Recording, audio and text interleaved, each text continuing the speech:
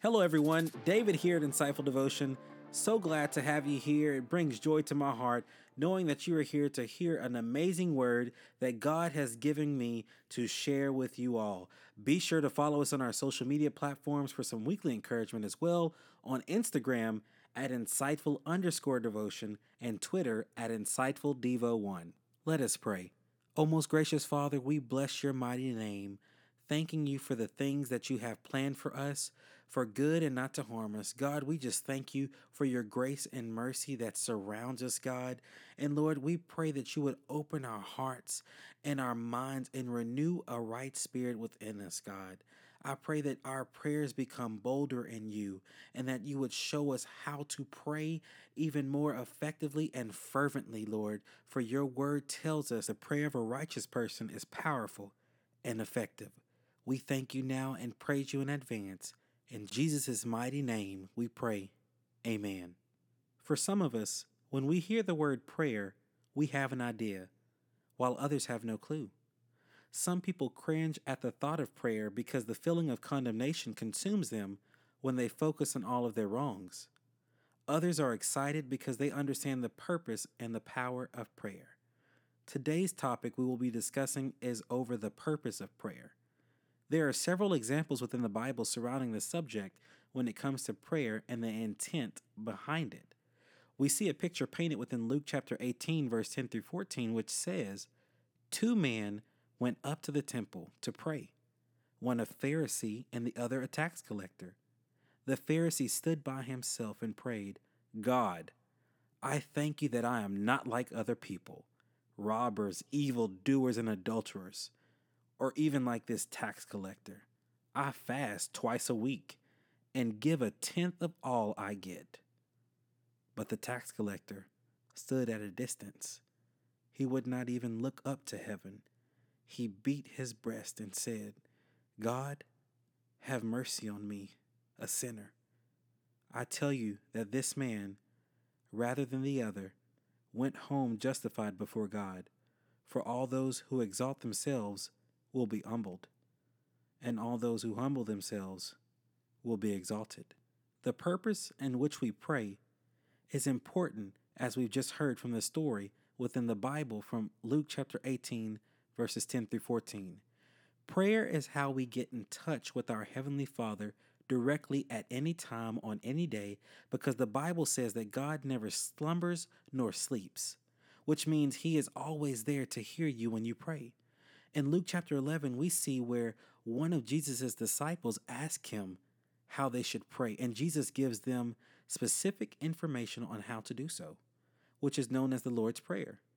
And we also see the Lord's Prayer and more information on prayer in Matthew chapter 6, verse 5 through 14, which says, "And when you pray, do not be like the hypocrites, for they love to pray standing in the synagogues and on the street corners to be seen by others.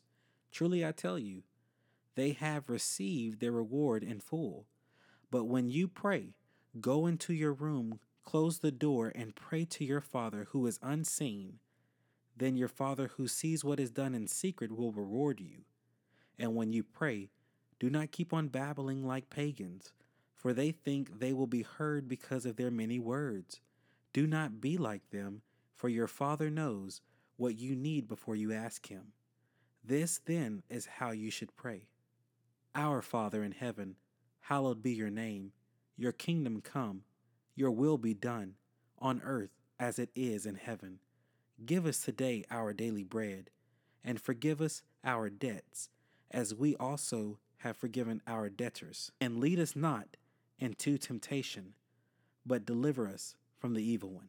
For if you forgive other people when they sin against you, your heavenly Father will also forgive you. But if you do not forgive others their sins, your Father will not forgive your sins." We even see in Ephesians chapter 6, verse 18, it tells us, "And pray in the Spirit on all occasions with all kinds of prayers and requests. With this in mind, be alert and always keep on praying for all the Lord's people." I'll pause and even say, pray for your enemies. Pray for those who despitefully use you. Pray for everyone. We are supposed to pray. Pray people who aren't even in your community. Pray for people. Always be praying. It says, always keep on praying for all the Lord's people. We see in Mark chapter 11, verse 24 through 25, it says, therefore I tell you, whatever you ask for in prayer, believe that you have received it and it will be yours. And when you stand praying, if you hold anything against anyone, forgive them, so that your Father in heaven may forgive your sins. We even see it in Psalms Numbers 145, verse 18, which says, the Lord is near to all who call on him, to all who call on him in truth. And there are several other scriptures I can dwell on, but the purpose of prayer is for us to acknowledge our Heavenly Father and all his goodness he has done, and let him know what concerns you, because he cares for you. Prayer is constant communication with our Heavenly Father.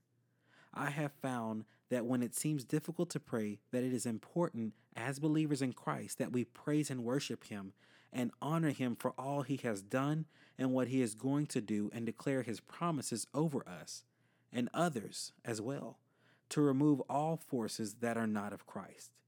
When we are praying, sometimes people may think that they have to pray for hours. If you get the chance to read Matthew chapter 14, verse 30 through 31, you will see where Peter, one of God's disciples, was in trouble and cried out, Lord, save me. And immediately Jesus reached out his hand and caught him. Your prayer may be long or short. You may be praying in your car, at the church, at your job, before you are eating your food. Remember, whenever and whatever you're praying for, the importance is that we are truthful when we pray, and understand that even if we don't see our prayers answered on our timetable, that's a whole nother topic.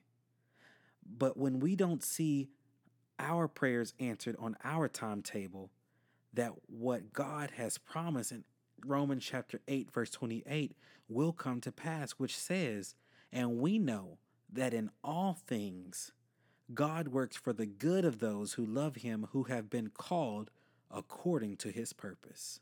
Let us pray. Dear God, we are your people, and you are our Heavenly Father. I pray for those that are seeking a closer relationship with you, that your Holy Spirit continues to lead and guide them in what they need to pray for. Your word declares that those who hunger for righteousness shall be filled.